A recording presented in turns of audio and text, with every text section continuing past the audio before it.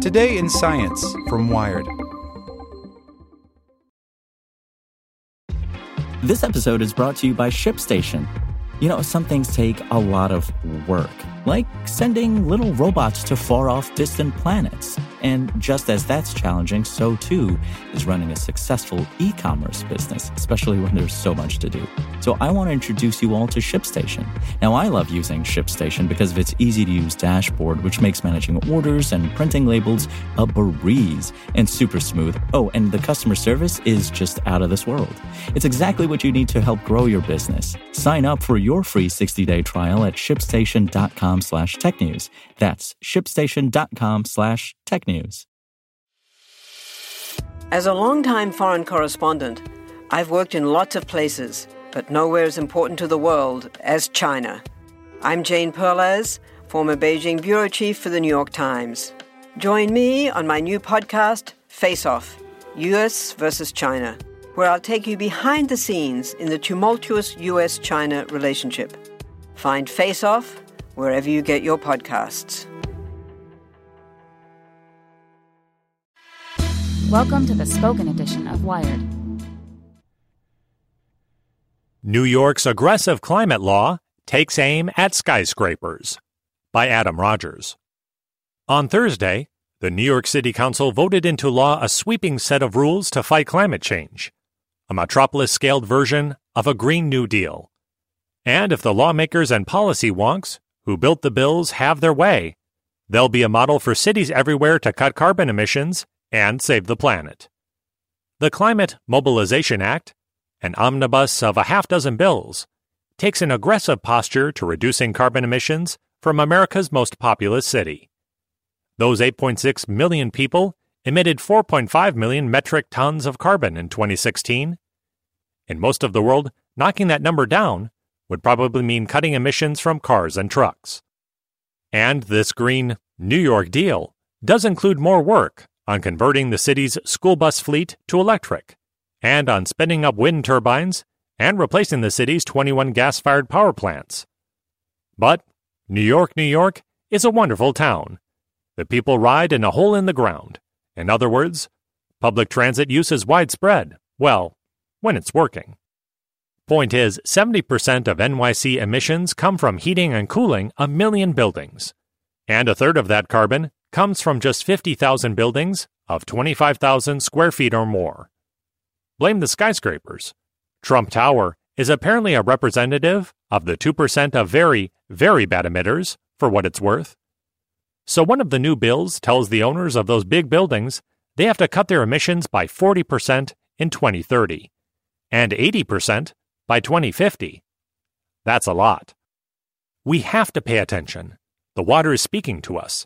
In the last century, New York Harbor is up 1 foot. Says John Mandyk, CEO of the Urban Green Council, there's no question that this bill sets tough carbon limits. It's not going to be easy. That's a reflection of the fact that climate change is a tough issue. As to how those buildings get there, their owners have a few paths. They can buy green power, which is really more hopeful than realistic at this point. 70% of New York's power comes from carbon-emitting fossil fuels. But ideally, this option will incentivize a market for wind turbines and hydropower. And in fact, another bill in the omnibus aims to pave the way for green rooftops with solar panels. Also, the building can work with the city to figure out what kinds of improvements would get emissions down. New boilers, better insulation, new windows. All kinds of new investments that would, not coincidentally, translate to thousands of construction and building trade jobs in the city. These boilers ain't going to install themselves. You know what I mean? And in an approach out of Kim Stanley Robinson's post-climate flood novel, New York 2140, or maybe the Crimson Permanent Assurance, individual buildings would be able to trade carbon credits. That's a real breakthrough policy tool.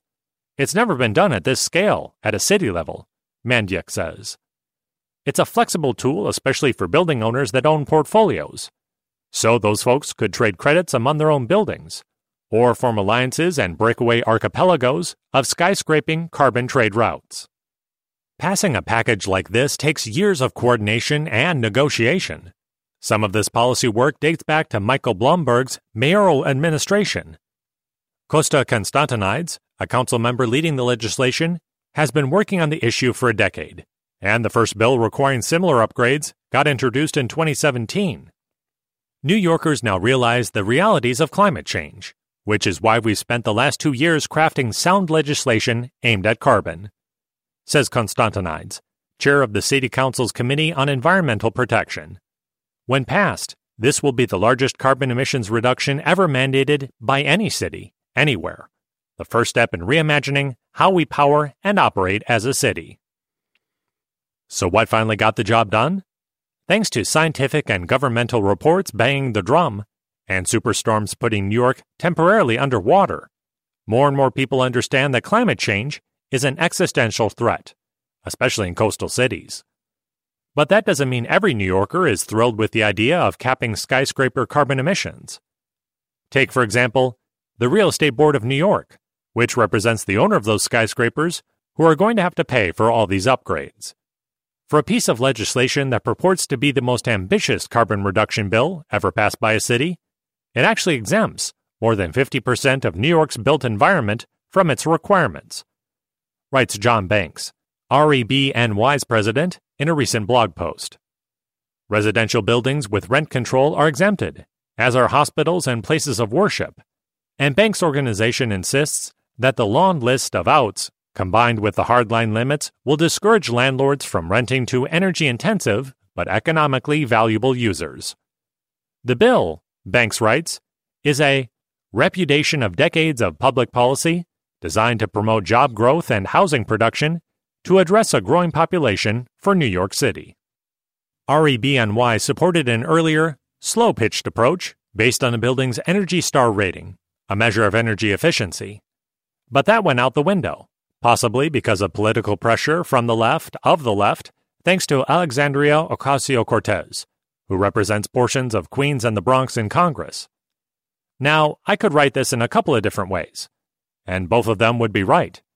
One is, by fronting for a new Green Deal, Ocasio-Cortez has shined a necessary, energy-efficient light on an emergent problem that threatens New York City and the world. Another is, Ocasio-Cortez's popularity places pressure on elected leaders whose districts overlap her own. If people voted for her, they might vote against someone whose platform included emitting more carbon. Which version is right? Embrace the and. The point is, at a time when the global superpower countries seem largely uninterested in cutting greenhouse gas emissions, despite popular support for such changes, the policy weight falls on smaller political entities. That means regions, states, and cities. And what works in New York, if it works, could work in Chicago, Dallas, and Los Angeles too. All it takes is the will. Want to learn how you can make smarter decisions with your money? Well, I've got the podcast for you. I'm Sean Piles, and I host NerdWallet's Smart Money Podcast. Our show features our team of nerds, personal finance experts in credit cards, banking, investing, and more. And they'll help you make the most of your money while cutting through the clutter and misinformation in today's world of personal finance. You'll get clarity on strategies to help you build your wealth, invest wisely, shop for financial products, and plan for major life events.